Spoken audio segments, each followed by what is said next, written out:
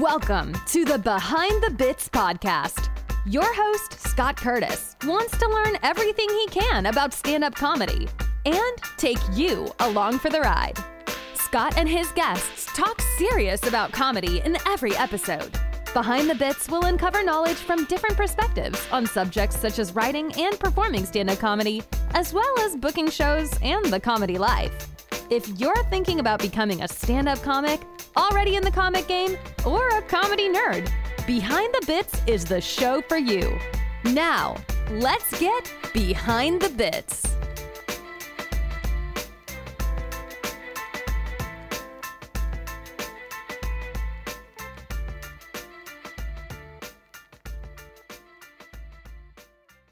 Before I start the show, I'm going to pop open this can of beer I got at 7-Eleven.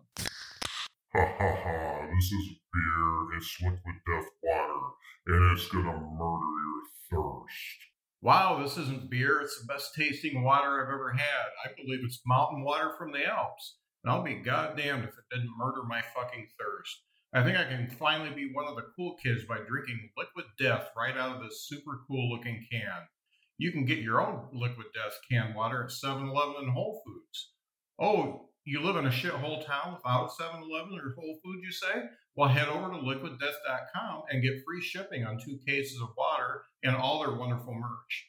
Not only that, but you can get 2 devilishly cool koozies with your order by using the promo code Scott Curtis. That's all one word, Scott Curtis. By the way, they donate 10% of their profits from every can sold to kill plastic pollution. I'd love to see my BTB buddies enjoying a can of liquid death, so tag me in your Instagrams, Twitters, Facebooks, TikToks, Yoo-Hoos, or whatever you kids are doing these days, and maybe you'll get a surprise comedy album from one of my guests. It's Liquid Death, and it murdered my thirst, by golly. I've got a comedian from the Indianapolis area that is a regular on the Bob and Tom Show and works for the Bob and Tom Show. And you've seen him all over the country and all over the Midwest. Wiley's, he does Wiley's Comedy Club. He does clubs there in Indy and stuff like that. I think he's hilarious. And I was reminded of how hilarious he is by the Failed to Mention News segment that he's doing on Bob and Tom now. And let's just bring him out. It's Jeff Oskay. Hey, Jeff.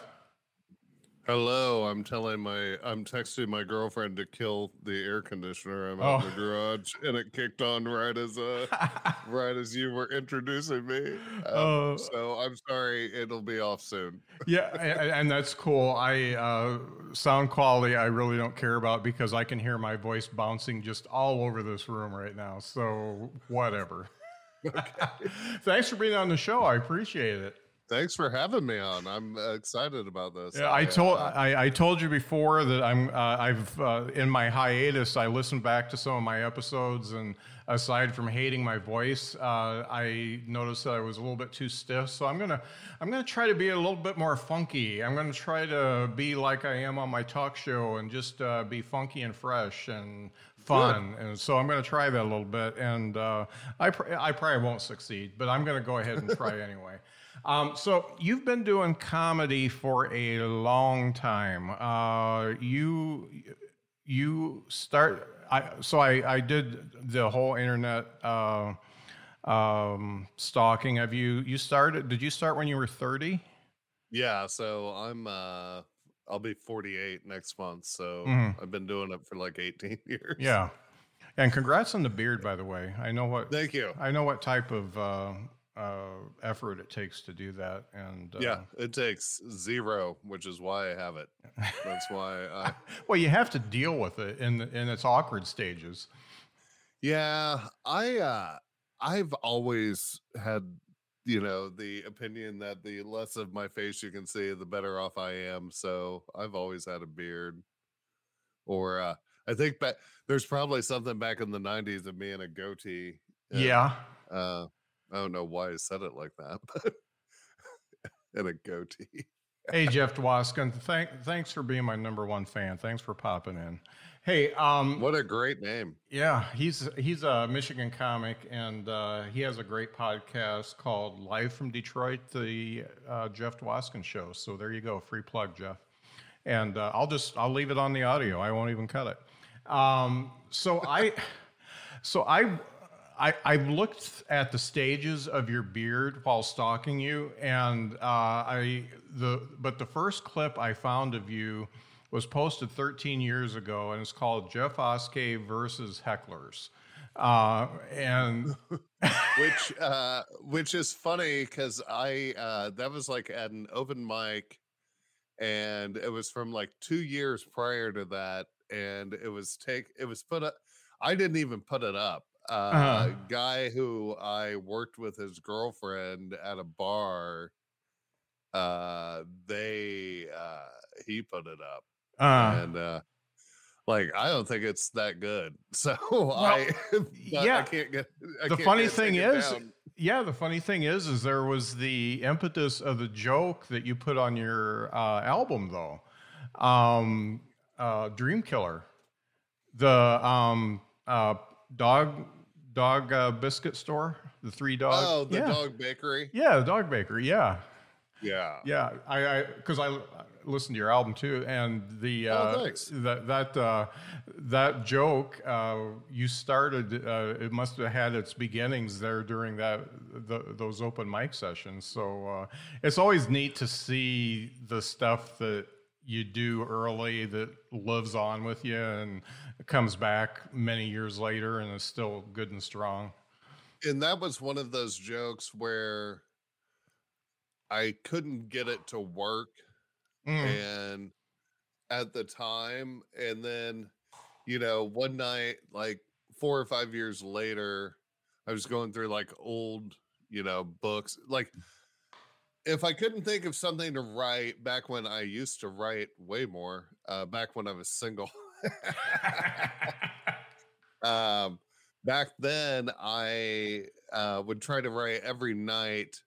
And I wasn't writing for Bob and Tom then, so I was just writing for my act. And if I couldn't think of anything to write about, I would go through my old notebooks and see if I could find an old one I couldn't make work and rewrite it and see if I could get it to work. And so that came back. I ended up being able to make it work later on. Yeah, it really hit. Comic. It hit on the album, and I felt like it hit on the open mic too, even though you were being totally taken out of your game by people just chatting. And yeah, that was one of those that, like, I was probably back then. I used to go to they would let me up at every Tuesday at the open mic. So I went every Tuesday, and then I usually was like towards the end. Yeah. And like, I think there was one person left after me, and we were like 14 or 15 comics in. And these people had been talking, like their person went first, and then they talked through like 12 comics. So by the time I got up there, I already hated those people. Yeah. And it had pissed me off because they screwed up a bunch of people's routines because it threw them off, and why the club management didn't do shit about it, I don't know. But it was I found it very frustrating, which is why I kind of went off after, as soon as they said, like, they probably didn't. Had you heard the hour and a half before, you'd be like, oh yeah, those bitches deserved it. If you just heard that part, you're like, wow, that seems really extreme for the first time they said something. And it's like, oh yeah. But I enjoyed the clip. I'm glad it's out there. So starting when you're 30, what was it that drew you to comedy? 30 is considered later in life for comedians because most of them start when they're 12, Right. So what was it that drew you to comedy when you were a little bit older? Well, so I was like at like a super low point around that time, and I had gotten a job working at a bar, and I made sandwiches in the back, and the guy who owned the bar happened to had owned all the comedy clubs in town back in the boom of comedy. Mm-hmm. And he would wash dishes. This like 60-some-year-old man would come and wash dishes on lunch, and I would work the sandwich station next to him, and he would tell me all these great stories about, you know, Tim Allen and Brad Garrett and who else? There were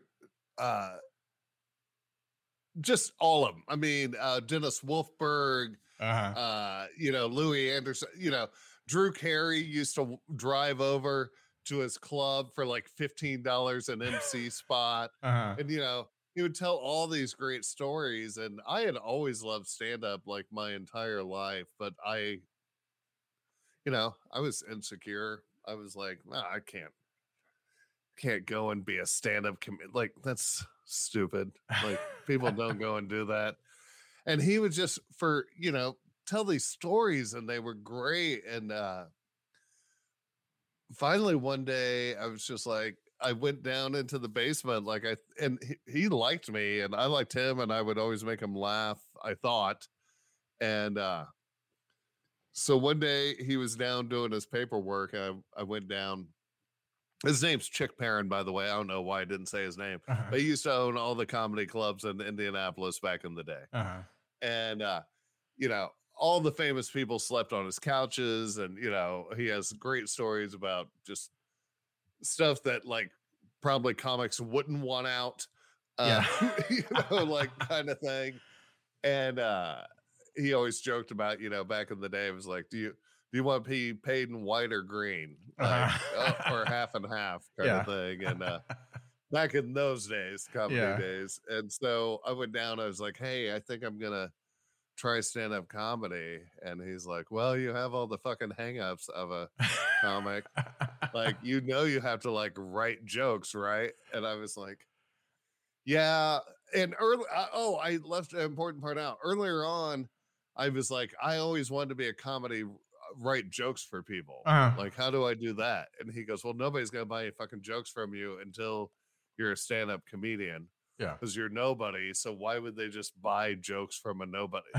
Like, they have to watch your act and think that you're funny, and then they will let you write for them. Yeah. And so that's kind of like, oh, okay, well, I'll do stand-up so I can become a comedy writer. Which and I was horrible. I'm still not good, but I was way horrible for like the first. I'm just not comfortable on stage. I'm not likable. I feel like I'm a good writer, but I don't. Like, I'm not memorable. I'm just another. Oh, really? You know, afterwards, they're like, "Hey, you were funny." And it's like, "What's my name?" And they're like, "I have no fucking clue." Yeah, like, you know, that's funny because I see you as more memorable than some others, and I don't know if do you ever get called a comedian's comedian? Not to my face. Okay, because you know how comedians are with other comedians. If they think you're funny, they might raise an eyebrow because they've heard everything before. Whereas with you, I LOL, and it's kind of hard to make me LOL. So nice.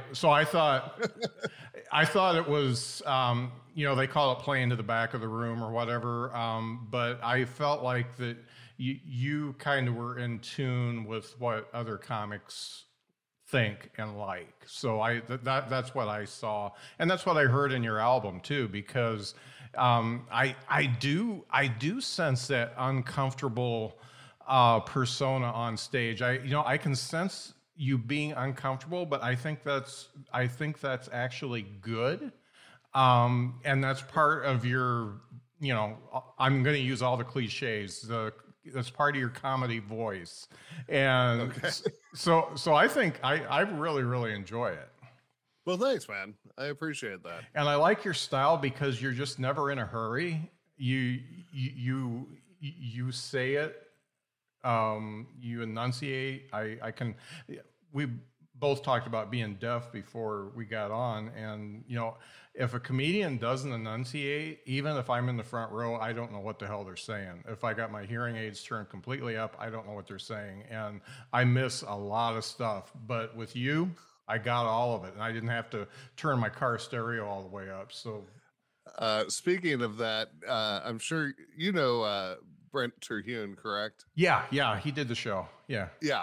Well, me and Brent, we had a charity benefit we did 2 weeks ago at a movie theater, and they're like, "Do you guys need a sound check?" I'm like, "Why would I need a sound check? Like, it's a 2 p.m. on a Sunday comedy show, and like, just I need a microphone that has sound that you can hear. It's a movie theater. You guys have the best speakers ever. Yeah.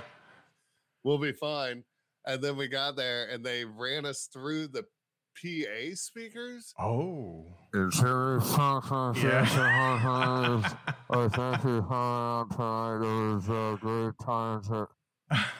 was the worst. No one could understand a word I was saying. I tried just putting down the microphone. Yeah. And like talking really loud, and that went horrible. And it was yeah, no one knew. So I wasn't enunciating too well that day. Yeah, no doubt. They were using the speakers that they use when there's like a tornado or something. Exactly. Exactly. That never get turned on and they're never used. They weren't using the IMAX speakers. Yeah. Let's put it that way. Like they were saving those for the movies. Oh man. Well, every comedian has to go through shitty sounds, so I can definitely relate to that. So it's so funny though, because after a while you're like, oh, I've been in the game for a while. Like I after a while you aren't doing that many shit gigs. Like you're doing just like the gigs you want and pretty nice, decent gigs, and then you're like, oh yeah, I'll go and help raise money for the Humane Society. And it's like I think I ruined comedy for everyone that day. Like I think they're never going to raise money with a comedy show ever again at the Humane Society in that town. Like they better have a band next time because no one's coming. Oh man. Oh yeah. I did a gig for the Humane Society in South Bend. Yeah. Oh, nice. Yeah. It was a combination of music and comedy. Yeah. That's been a few years ago, but yeah, I did one of those too. And it was a decent mic too. So I'm nice. Sorry. Yeah, I mean, it was no fault of the Humane Society or the people that put it on. It was just one of those situations that, it is what it is. And the people paid. I mean, they got their money. Yeah. They just didn't get a good show. Yeah. For their money. So how did those first few open mics go for you? Oh, horrible. Like I was very like hold a paper up and read it word for word and shaking. And I think up until, it probably took me 4 or 5 years before I even got to MC at like my home club. Like I wasn't good. Like I threw up a lot before shows. And I also used to think, like when I first started, I'd try to be way more edgy. Like, way, I don't know. I wouldn't say like I wouldn't say I went as far as like a Doug Stanhope, but I was trying to be clever and trying to be edgy and like not clean. And like finally I was like, I want to MC, and they're like, yeah, you can't MC with fucking pit bulls chewing on babies. Yeah. Like you have to so then I was like, okay, so I'm gonna write 15 clean minutes that are fairly like funny enough. You know what I mean? Yeah. And that's the other thing you don't realize when you start MCing or not MCing, but open micing, is the stuff that makes an open mic crowd laugh doesn't necessarily make a paying crowd laugh. Yeah. Right. Like at a normal show. Yeah. Like you're like, oh, I'm really edgy. And then you do it in front of like, a Saturday early show. And they're like, that's inappropriate. I just got done having dinner. I don't want to hear. And then you're like, oh, that kills at the open mic. And it almost got to be like, if it went well at the open mic, it was like, well, I'm not going to do that at a paid show. Yeah. That's that's one of the pitfalls of doing a lot of open mics is that you do start playing to the other comedians that are at the open mic, and they love the edgy stuff, and right, because that's the way they think. And yeah, I had to because I'm squeaky clean, and I had to I tried to get edgy, and I just don't. I don't have the looks for it, and and I'm too old. And even though I've got edgy, you talked about Stanhope, I've got those Stanhope thoughts in my brain and stuff like that, but I can't pull it off. I tried, and it was just like, no, it doesn't work. It definitely, people can see through, like they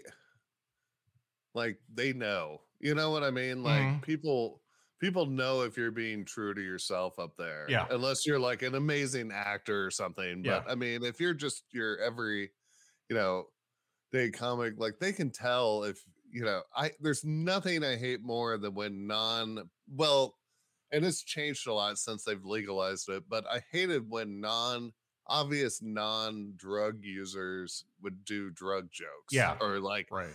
pot jokes about, and it's like, well, you don't even smoke pot. Like, leave those to people, leave those to the potheads.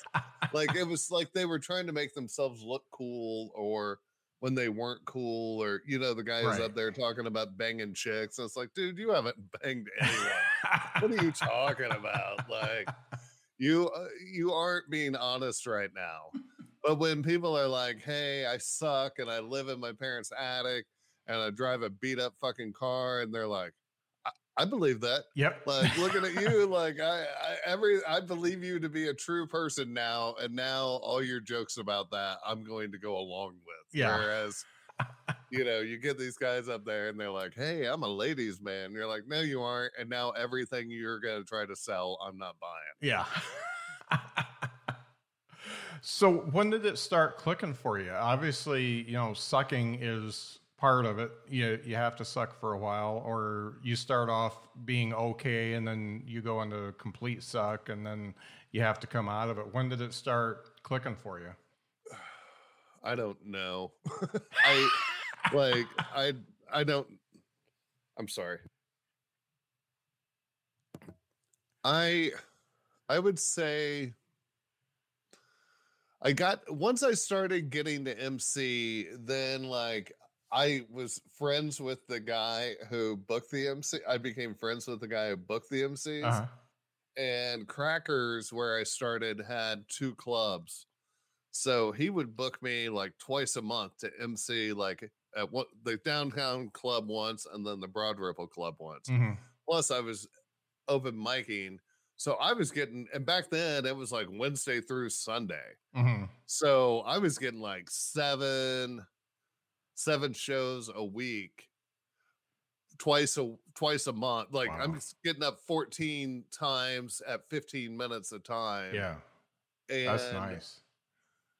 Oh, yeah. I mean, you just grow so much quicker because it's all about stage time. And now, not only that, you aren't in front of an open mic crowd, you're in front of like a real comedy crowd that isn't necessarily like want the MC to be edgy or make them think about life or, all that shit. So it was really weird. Like, I MC'd and I did good for like the first week. And then the next week I MC'd, I like ate a dick the whole week. Yeah. It was like, what is happening? But it was like, I think I just had natural energy the first week because I was so excited about it. And then the second week, I just didn't. I don't know. I realized like some of those jokes weren't going to work for an opening spot. And then once I got to do that,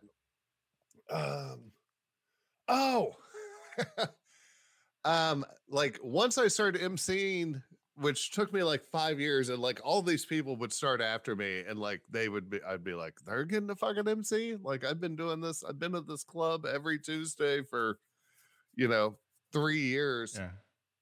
Give or take. And like back then I didn't have a car. Like I'd ride my bike up there. Like I'd get there early to sign up like 2 hours early for the alternate list. And then they'd be like, oh, we aren't taking any alternates tonight. It's like, fuck you, I drove, So like I had put my time in. And then once I started emceeing, I think like less than a year later, I got a call to open next door to the club at like a rock venue for Jamie Kennedy.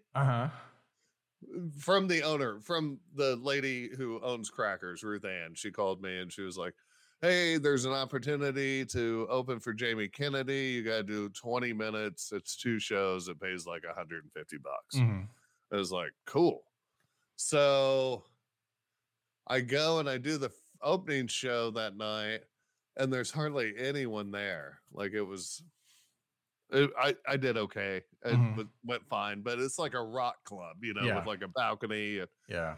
Well, then like the 10 o'clock show was like sold out, and he had like a bunch of strippers and people back in the green room just doing whippets and partying. And he goes, hey man, go out there and do like 45 minutes. Oh shit. And I go, what? And he goes, yeah, man, I want to party for a little while. I'm not ready to go out there yet. So like, and I go, dude, I don't have 45 minutes. He goes, go out there and do every joke you fucking have before you bring me out. And I go, okay, cool. So I went out and I think I did like 35 minutes. And then I brought him out and I did great.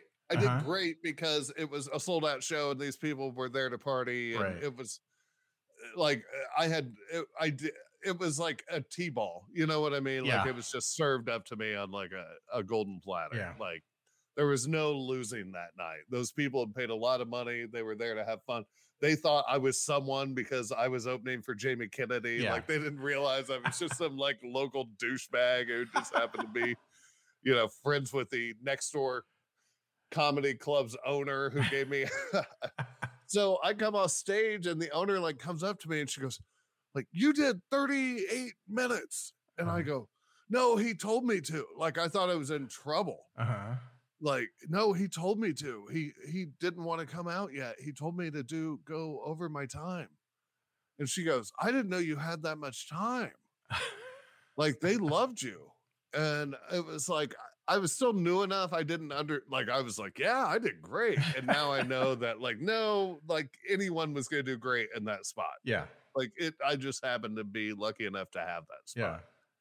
Yeah. And then she's like, how would you like to feature next week for Jamie Foxx? And I was like, oh my gosh, that'd be fucking awesome. So I got my first feature week and I was like, feeling really good about myself and like feeling like I finally got it down. And not until like a year and a half later did I realize like, oh no, they put the shittiest comic with the best headliner because they don't need a good. Yeah. Like it doesn't matter if the MC bombs for 15 minutes and then the feature bombs for a half an hour because everyone's there to see Jamie or not Jamie Foxx. Did I say Jamie Foxx? It wasn't Jamie Foxx. It was fucking Aries Spears. Oh, well, that's very close. He does Jamie Foxx. I'm sorry. I was picturing Aries Spears doing Jamie Foxx. It wasn't fucking Jamie Foxx. That would have been fucking awesome. Yeah. It was Aries Spears. And he was Aries Spears. You know how Aries Spears is. I've heard some stories. He was fine. He never said a word to me the whole week. Like he never even was like, what's up? Yeah. Like he just never talked to me ever. But it was fine. I had fun. I did good. Yeah. I did well. I guess that's the right. So, and that's when I started getting like once I started getting a feature and I was getting to still MC while I was featuring and then other comics would see me and I got really lucky to have like Jimmy Pardo take me to open for a few shows for him. And I got to just open for some really like locally, this guy named Dave Dugan started having me opening for him a lot. Scott Long had me start going on the road with him. Mhm. And I just started having a lot of comics take me on the road or call me if they were working in the Midwest to open for them. Mm. Like not necessarily take me on the road, but like, hey, I'm going to be an hour and a half away. Do you want to drive over there and open for me kind of thing? Yeah. And so then once that started happening, I started feeling better and getting, the more stage time you have, it's all about stage time. Yeah. The more you get, the better you're going to be. Yeah, no doubt. Was the goal still to write for others? Did you feel like you were putting in your time so you could write for other people? Yeah, I started, I would say probably I sold like my first hour of jokes to just local guys who wanted to like go up quicker. Uh-huh. And they'd be, anytime somebody was like, hey, I like that joke, I'd be like, I'll sell it to you. Mm-hmm. And I've had jokes on Last Comic Standing. I've had jokes on Live at Gotham. I've had jokes on all the late night talk shows.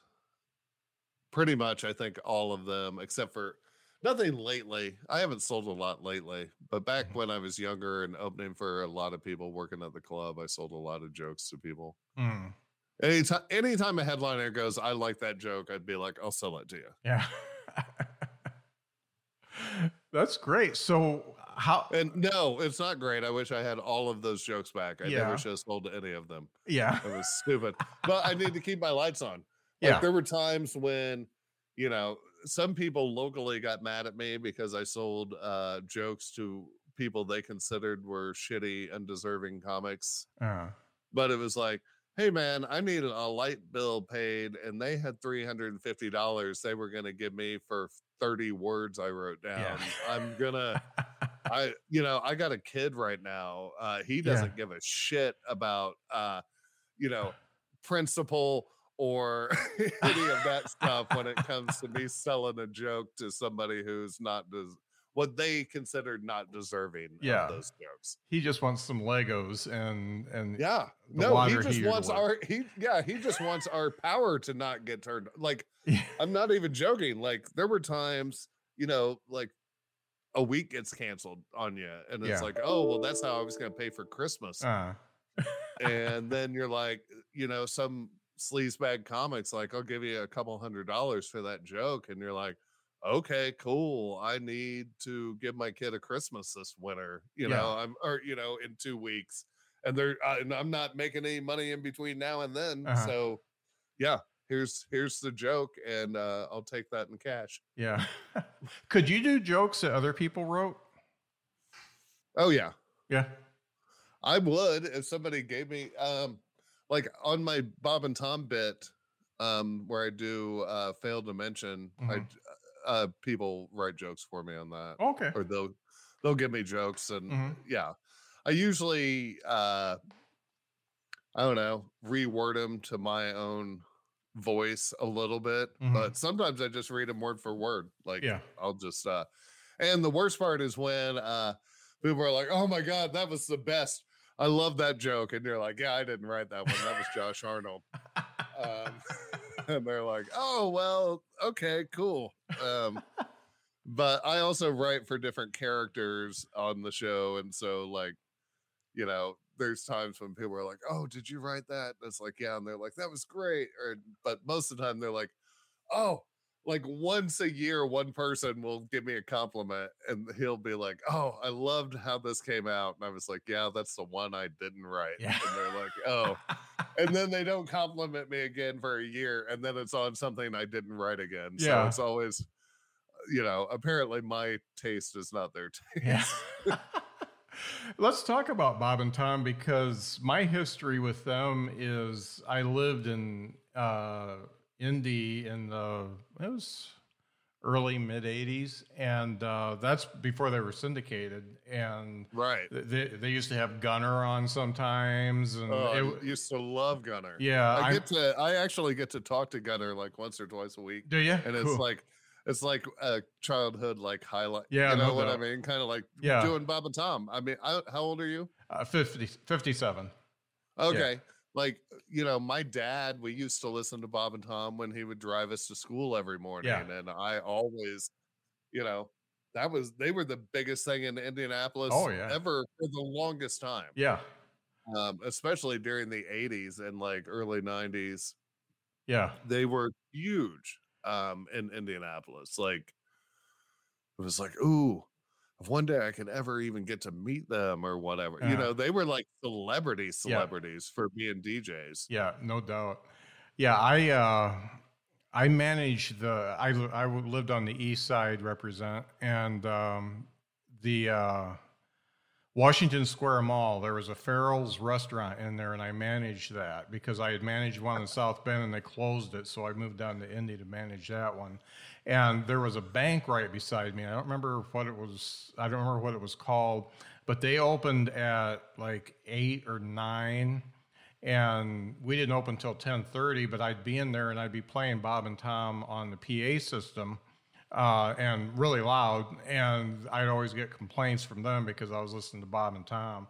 But that's when they were doing like the Dick Nixon and Haji and and Jay Baker and Mark Munch and I absolutely loved it. And then I totally fell out of touch with them, and my wife would always, because they were syndicated in South Bend where we lived, and she would always listen to them, but I never turned my radio on because I was always listening to podcasts and comedy albums and stuff like that.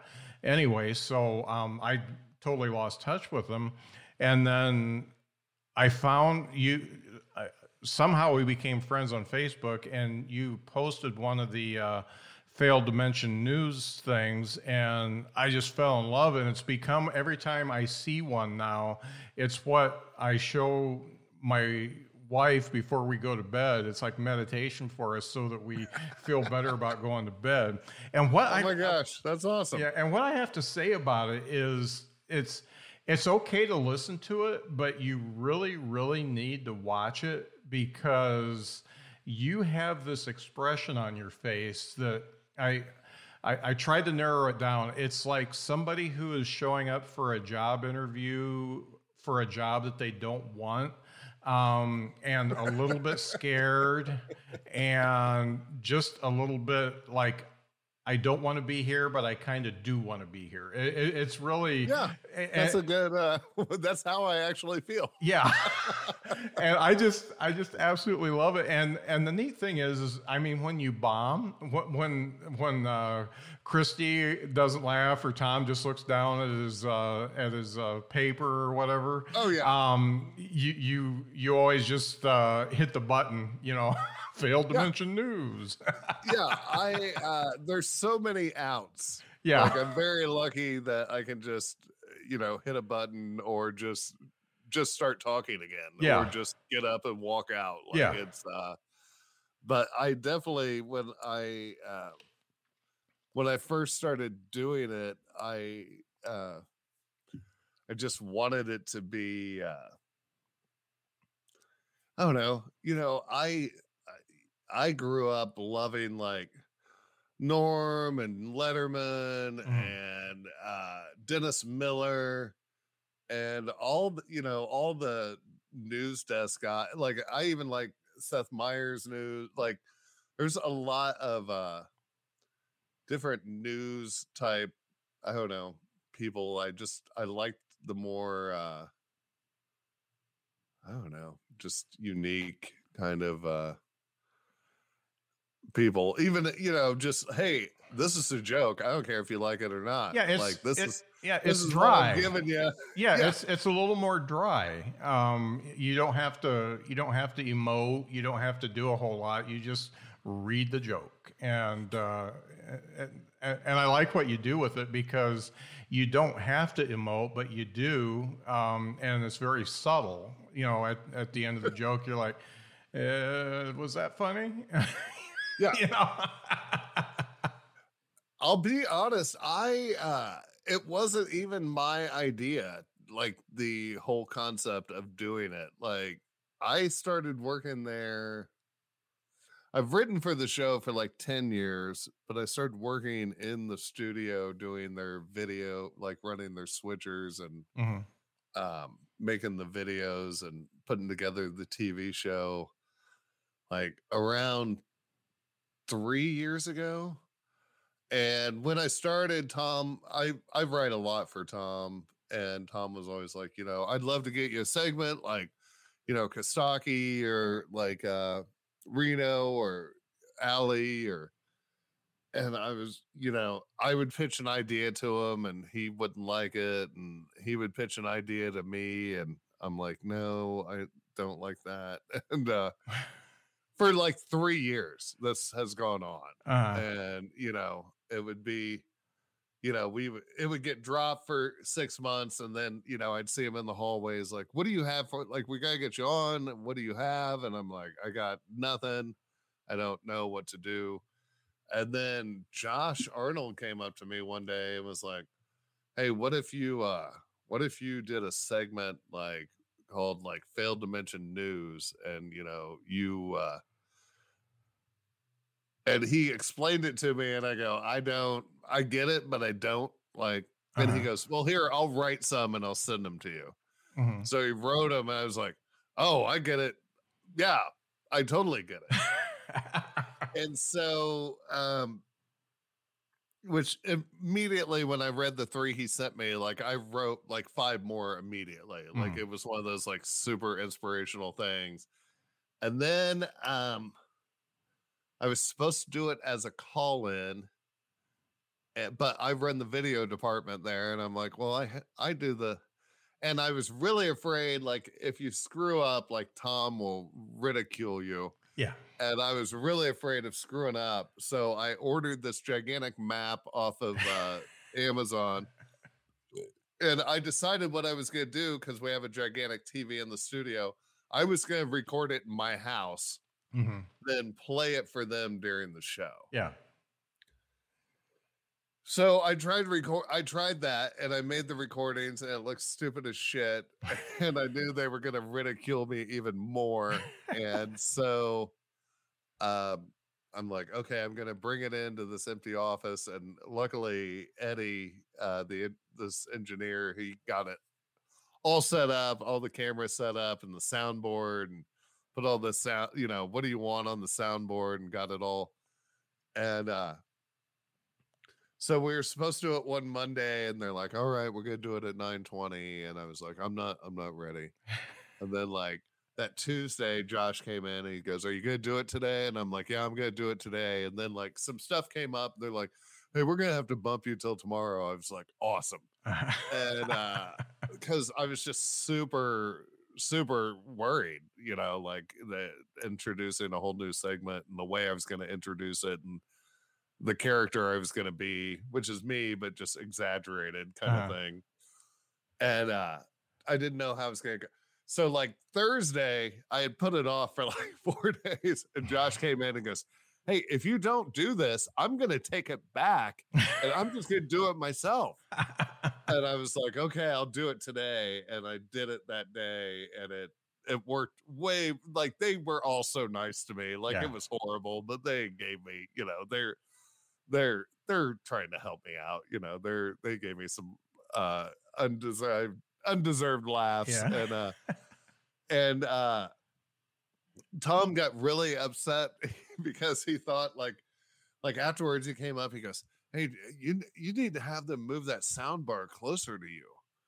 And I'm like, okay, and whatever, because there was a delay, because I would go like this, and that was bothering him. But like, so then like 2 weeks goes by, and he goes, man, you can't figure out that soundboard, can you? Like you're always talking over it, and it's like you can't get it timed right. And then maybe a month later, he called me and he goes, hey, you're doing that on purpose, aren't you? And I was like, I go, yeah, I'm doing that on purpose. I like, even when I'm not doing it on purpose, I'm doing it on, you know what I mean? Like sometimes I just slip up and it still works because it's, yeah. Yes, I'm doing that on purpose. but and he just cackled. He's like, "Oh, I totally thought you just didn't know what you were doing in there because I'm in a separate room in a separate part of the building. Yeah. Like they can't see me; they can only see me on the TV." And he's like, "Yeah, I thought you totally just didn't know what you were doing." And I was like, "No, I don't know what I'm doing, but I knew what I was doing there." Yeah. And so, but yeah, he kept on. He goes, "I'll talk to Eddie and see if he can move that thing closer to you." Yeah. And I'm like, "No, it's where it's supposed to be." Yeah. I mean, seeing you reach over for the button is part of the charm. Well, thank you. Yeah, you get it. Yeah. Some people just think I'm really bad at my job. Yeah. So that's even funnier to me. Yeah. Yeah. I guess I get it. So you at least got one fan that gets it. So there you go. Thanks. So backing up, how did the whole Bob and Tom gig start for you? Because you're actually helping me complete my set of Bob and Tom writers, because I had Terhune, I had Dwight Simmons, I had somebody else that writes for Bob and Tom. I don't remember, but yeah, you're helping. I'm just building a set of Bob and Tom writers. Nice. So how did that happen for you? For me, it happened. The guy, Chick Perrin, the guy who owned the comedy clubs, he called me one night, and I had been doing it for quite a few years. And he was like, "Hey, you should write for Bob and Tom." And I go, "Okay, that'd be awesome." And yeah, I know. Yeah, it'd be like calling, your mom, "You should write for the Tonight Show." Yeah. It's like, yeah, I would love to. Like, that's just not that easy. And I go, "Yeah, I don't know how to make that happen." And he goes, "I'll make it happen." Like I'm who, he basically was the guy who started bringing all the comics to Bob and Tom back in the 80s and kind of helped them build their name brand. Mm-hmm. He's like, "Tom owes me." So he calls me back and he goes, here's Tom's number. He said to call him and he'll talk to you. Wow. And so I called him like right away and he goes, "Hey, I'm in the middle of doing an album. Call me back in like 3 months." And so I like called him back in 3 months and he's like, "I'm in the middle of having a baby. Call me back in like 6 months." And so I called him back in 6 months. And he goes, "Yeah, call me back in like 4 months." And every time I would like mark it on my calendar and like call back And so one day I'm sitting there with my baby and it was like 3 weeks old and I get a call from an unknown number and it was him. And he goes, "Hey, I had a dinner meeting fall out. Can you meet me in 45 minutes?" And I'm like, wow. Oh, I have a baby and my wife's not here. Like I had to leave the baby with the family next door. I'm like, I have this opportunity. I gotta go. And so I went and met with him and he's like, "Yeah, like if you have any how do you phrase it? If you have any basically if you don't like if you get your feelings hurt easily, you aren't gonna want to do this because you're gonna hear no way more than you hear yes." It's almost like a Lorne Michaels Saturday Night Live thing. Yeah, and most people think they can handle it and most people can't. Right. Yeah. Most people have way too much pride or just aren't going to hear no. And I'm like, "Oh, I've heard no my whole goddamn life. I'm fine." So he goes, "Yeah, start sending me jokes." And I was like, "Cool. How, for what? How? Like, what do you want me to like just write you random joke? Like, yeah, whatever. Just send them." I'm just like, "Oh, I don't get it." So I just started finding like news stories in the news and I would like send him the news story with like 3 or 4 jokes to go with it. And I was reading back on some. Oh my God, I don't know why he kept me on. Oh, they were horrible. Yeah. Like they weren't jokes. Yeah. They weren't even jokes. They were just like, "Well, that seems like a bunch of bull crap," like. it was like it was my opinion on the news story. Like it wasn't even a punchline. It was just like there was no puns. Like that's the thing. Like it wasn't like, a cow got killed. Oh, well, that's a bunch of bull crap. It was just like, oh, a semi turns over and, kills 3 kids. I'm like, well, that's a bunch of bull crap. Like, I don't know. Like, they weren't even fucking jokes. Oh, sorry that I cursed. Should have asked first. No, it's fine. Swearing is encouraged on this. I've kind of, after hearing Tom for so many years, even though I took a hiatus for 25 years or so, he really likes obscure news stories and he likes medical stuff. Anything medical. If somebody's dying of something unusual, that seems to be something that he'd definitely bite on. Yeah. Well, and through the years, luckily, like now I just get sent all the news stories and I just have to write jokes for, like, I don't have to do any curating of my own. But back then I would have to find my own news stories but now Sam and his son Sam and Pauline Schifla, they do all the news curation and then just send all the writers the stories. So we just have to write the jokes. We don't have to I mean, there were some nights, especially like Thursday nights really sucked to find news for Friday morning. Sunday night was always packed because a bunch of shit happened over the weekend. Yeah. But by Thursday, finding, 5 news stories to write 4 or 5 jokes for would make like that's the problem. Like already funny news stories aren't good to write jokes for.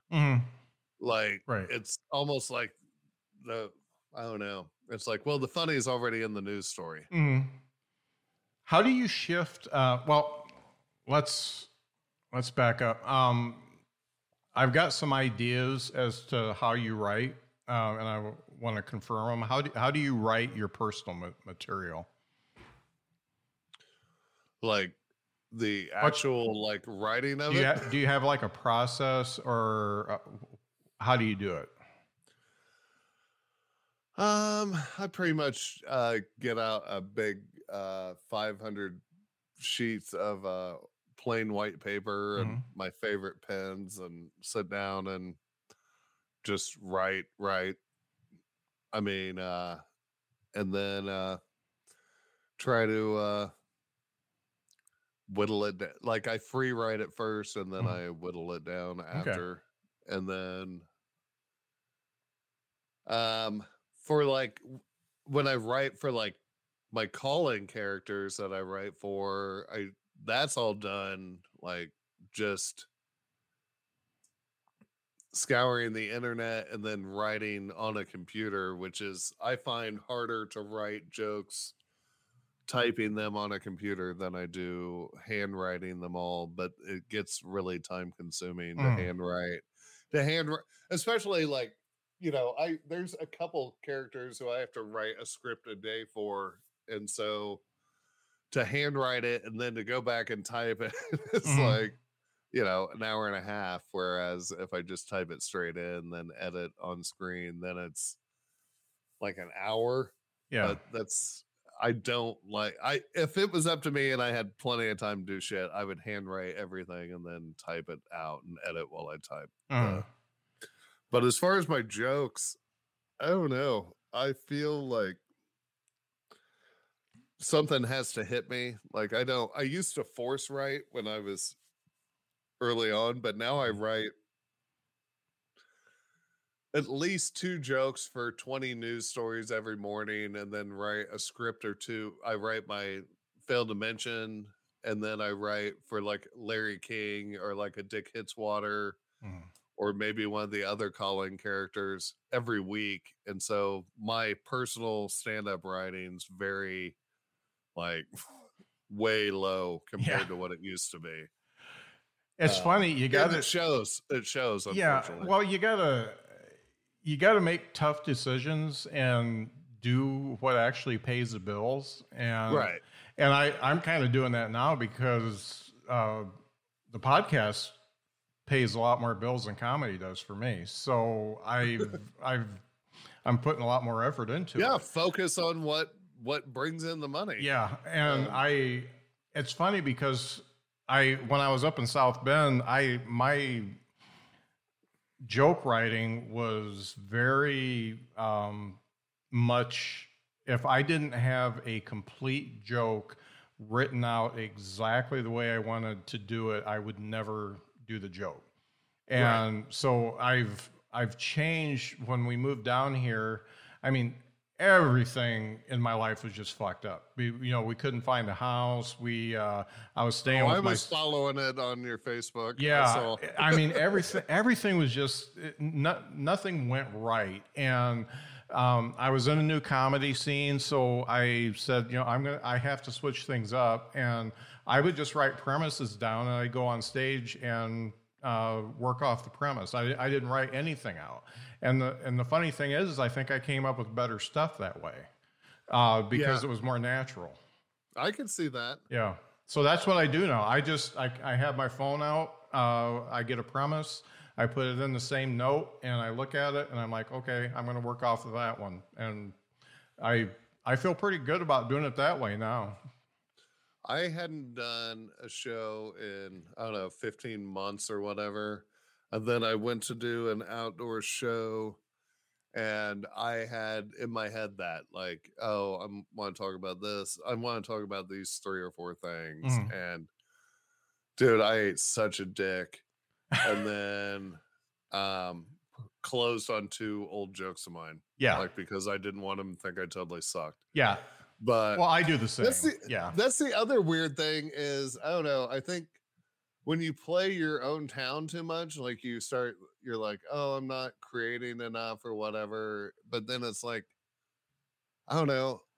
No one knows who the fuck I am. Like I go to a different town. Like they don't give a shit if the joke I'm telling them is 15 years old or 15 minutes old. Yeah. All they give a shit about is if it's funny and they haven't heard it before. Right. Which most people haven't heard any of my jokes before because nobody knows who, you know what I mean? Yeah. So I feel like a lot of comics put a bunch of pressure on themselves to like, oh, I got to keep on writing new shit. And it's like, no, you could also work on perfecting the shit you already have. Right. Yeah. And taking out unnecessary.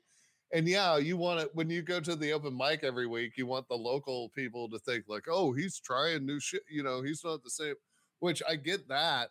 But for the most part, I don't know. If I'm trying a new joke, I try it in the middle of a 45-minute set. I'm not going to go and try it. I'm not going to go to, I don't know. I've been doing it 18 years. I don't want to go sit at a coffee shop for 3 hours to get 3 minutes on a Tuesday night. I want to be at home with my family. Yeah.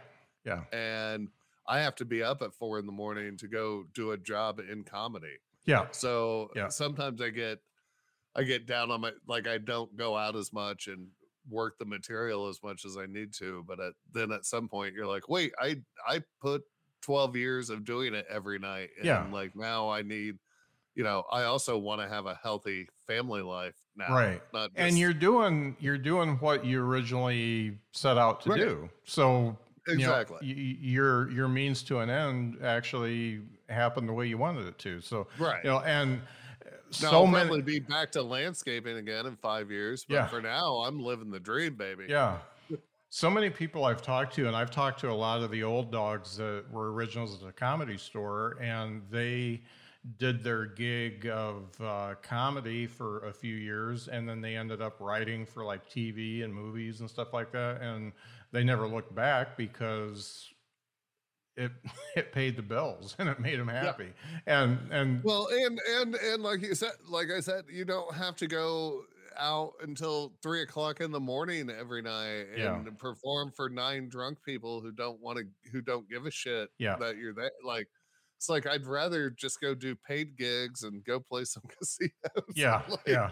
Or, I honestly, I don't actively very much look for work. luckily people would be like, oh, hey, we'd love to. Okay, cool. I'd love to come and do it. But I don't want that pressure. Like, I don't want to be the headliner and then like 12 people show up and and I know the club just lost, and all those waitresses and waiters, they all just didn't make shit tonight, and it's my fault. Yeah. Like, I don't want that pressure. You know what I mean? Like, I like being a feature act and doing my 30 minutes and no one remembering my name after the show. Yeah. Just being like, oh, I thought you were funnier. What's my name? I don't know. Cool. Have a good one, man. Like, it doesn't. I'm going to go get my picture taken with the famous guy now. Yeah. I get it. Have a good time. Thank you. One last question I like to ask everybody. What's the best and worst comedy advice that you got when you were coming up?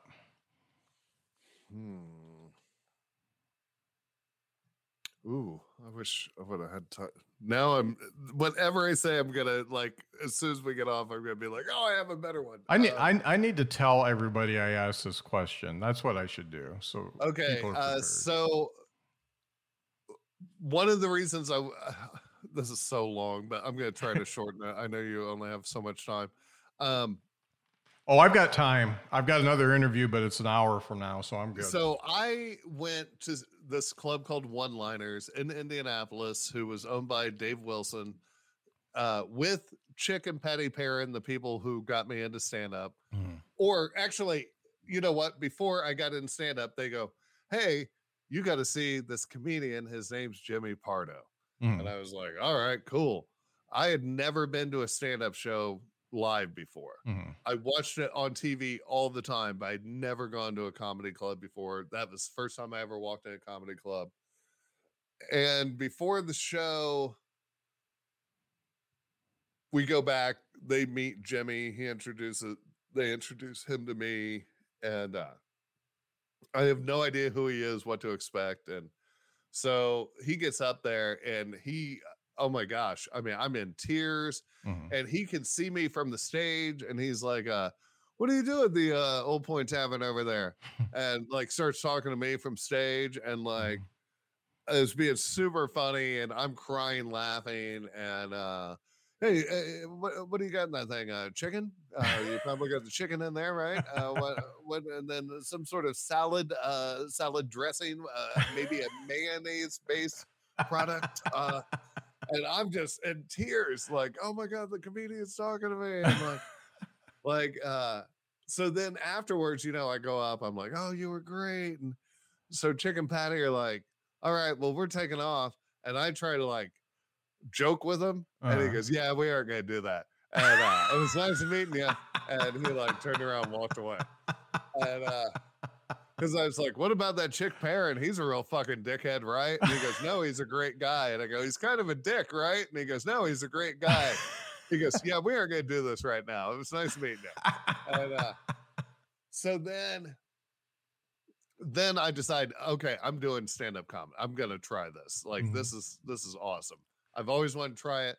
You're 30 years old. Quit giving a shit what people think about you. Like, just go. And so I wrote, like, that's when I went down and I told Chick I was going to do it. And he's like, you're going to suck. You're going to write your own shit. I'm like, okay. So what I didn't tell him was I had also emailed Jimmy Pardo. Like, I went to Jimmy Pardo's website and I emailed him. I was like, hey, I'm thinking about having no idea that like comics get this shit all the time. Like, hey, I'm thinking about doing stand-up comedy. What should I do or not?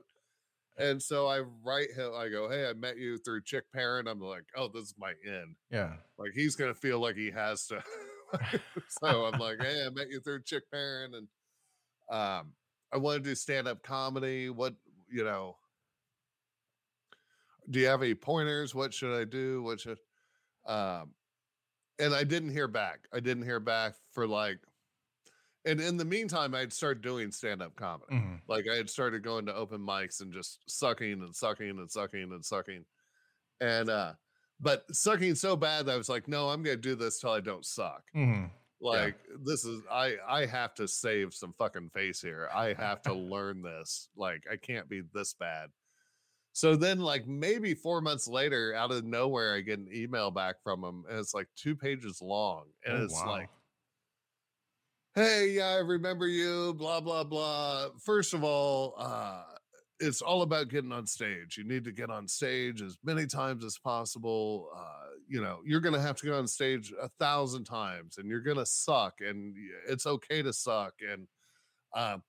And there's going to be cliques where you go, and you aren't going to be the cool one, and you're going to fuck those guys. Like, you just focus on your shit. Don't get involved in the local scene politics. Don't get just work on being funny. Anytime you know, you're thinking about, well, this guy's doing that, you should be writing a joke. You should be don't worry about what anyone else is doing.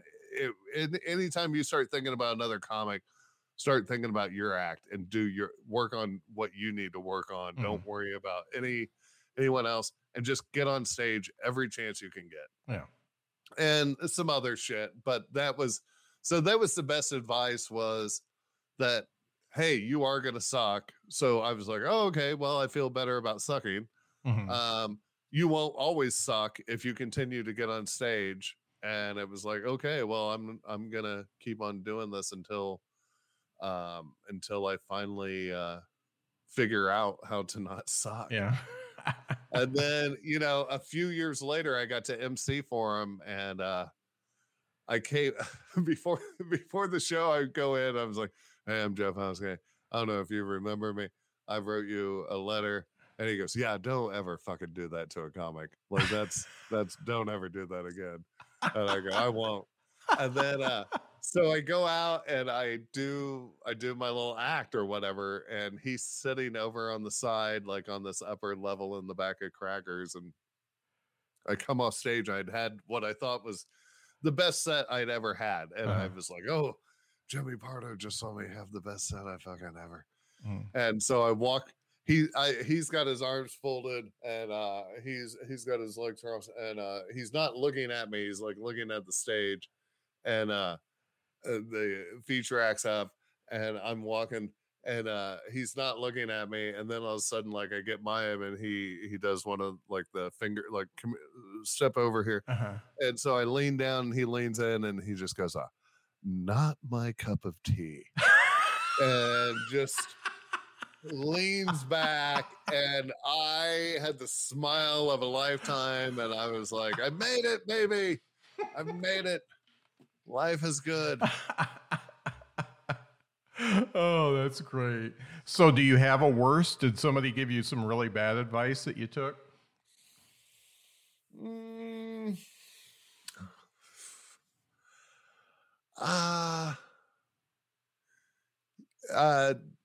I don't know. I don't know if I don't feel like anyone gave me, people tried to give me advice, like how to MC better and shit, which I didn't take, and I suck at MCing. But I don't know. No one, I mean, I made a bunch of mistakes, you know what I mean? But those were all on my own. Like, no one, those were all my own great ideas to, cuss out club owners or, fucking sell jokes to douchebags and whatever. I mean, those are my own faults. Yeah. Then I live with them. No one gave me any bad. I mean, there were so many great people. I mean, I've gotten to work with so many. I've gotten so lucky to work with, like, so many awesome, like, big names, and like Carlos Alzaraki. Like, I came off stage, and he would, like, keep track of all your jokes and tell you how to make them better. Oh, wow. Like, he'd be like, oh, you should take this, you should rephrase this sentence this way. And then, like, you would try it the next set, and he'd be like, oh yeah, now try this. And you'd try it the next set. Like, what headliner does that for, like, an MC? Yeah. You know what I mean? To like help you get better. And, so many comics have just been, very like, hey, that one joke you have, if you tagged it with that, or I would leave this out because that's not believable. But if you changed it to this way, so it's like you're thinking about it and you didn't actually do it, just little kind of tweaks that really helped a joke or help me figure it out. I've gotten super lucky to have people just give me little things like that. Yeah. I love tags. If somebody gives me a tag, I've got a couple that I've used, and it made the joke, 100% better just because of one little tag. Oh, especially if it's somebody who you like totally respect, and you're like, oh my God, they care enough to like help me out on my shit. Of course, I'm gonna try that shit. Yeah. Now, you always have like the old heads who come up and go, I got the perfect tag for you. You should be like, yeah, my balls. And you're like, yeah, okay, I'm not gonna use that. But thanks for now I see why you've never emceed and you've been doing comedy 25 years. Yeah. Like I'm not gonna take advice from you.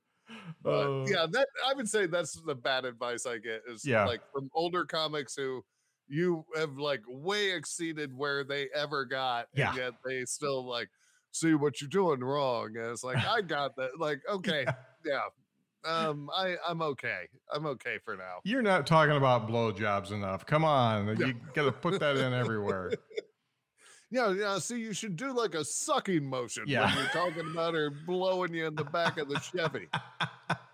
That way they can see it in the back of the room. You want to make big motions. You're up on stage. They want to be able to see you from all points. Talk about how stupid kids are today when your audience is all 22-year-olds. Well, that's where I'm at now, is now that I'm old and I talk about my kids, and I do like a younger crowd, and they're like, don't give a shit about your kids. Don't have them. Don't want them. Not having them anytime soon. I'm just like, oh, I better talk about something else. They are not giving a shit about my kids. It's like, and I get it. Like, I wouldn't either at their age. Yeah. It's interesting. I've actually, I learned early on that I sprinkle young language into my act a lot, and like I refer to my wife in the same set as my bae, my boo, and my shorty, and the whole way. And I do it totally deadpan and like it's totally unironic and stuff like that. And that pulls the young people in, and they're okay with the fact that I like to watch Project Runway with her. So, it leans them in. And then the people my age are like, that takes them out a little bit because I don't know what any of it means, but the rest of the meat of the joke they get. So I've been experimenting with that, and it works all right. Yeah. Oh, well, that was speaking of the young kids. So at that show I told you about with Terhune, there were kids like 4 and up. Yeah. And I was bombing so bad by the end, I kind of turned into Harlan Williams. And I was like, what about you, little buddy? You play the Minecraft? You over there doing the Roblox? What do you like to do there, friend? Hey there, kid. What do you paint with your fingers? What do you like, the chicken nuggets? What do you do over there, fella? And I'm like, what? And in my head, I'm like, what the fuck are you doing, man? You are crowd-working toddlers. I was bombing so bad that I just didn't know what to do. And I just, look at this guy, this little munchkin. He doesn't want me talking to him, do you, little fella? He just wants to go home. Just watch some Power Rangers. Is that even a thing anymore? Do you guys know the Power Rangers? It was horrible. I was horrible. Oh, like my girlfriend afterwards was like, had I not seen you do other shows first, like I would have left. Yeah. Like it's painful for her to watch when that shit happens. Yeah. Like she goes, it hurt. Like I'm watching you, and as bad as it hurts you, it hurts me worse to know that my boyfriend's going through that. That's great. So, where can people find you on the interwebs, Jeff? At Twitter, Instagram, and Facebook at Jeff Oskay, Oskay. Great. And that's where I'm at. And every Friday on the Bob and Tom Show doing Failed to Mention. And I usually post those on my YouTube channel under the same name and on Facebook every Friday night for those who want to watch. Yeah, it's must-see TV for me, even though it's only 5 or 6 minutes long. I'm not kidding when I say I absolutely love it. And well, thanks, man. And I'm glad someone appreciates the subtleness. Yeah, of it. that's what I'm always looking for. I'm always looking for the way the eyes look, the cold dead eyes at the beginning, and the way you physically go over and push the button. I love it. It's all great. You're far too kind. Nope, you deserve it. Well, thanks for being on the show, and I wish you the best because you make me laugh, and I like that. Well, thank you. I very much appreciate you having me on.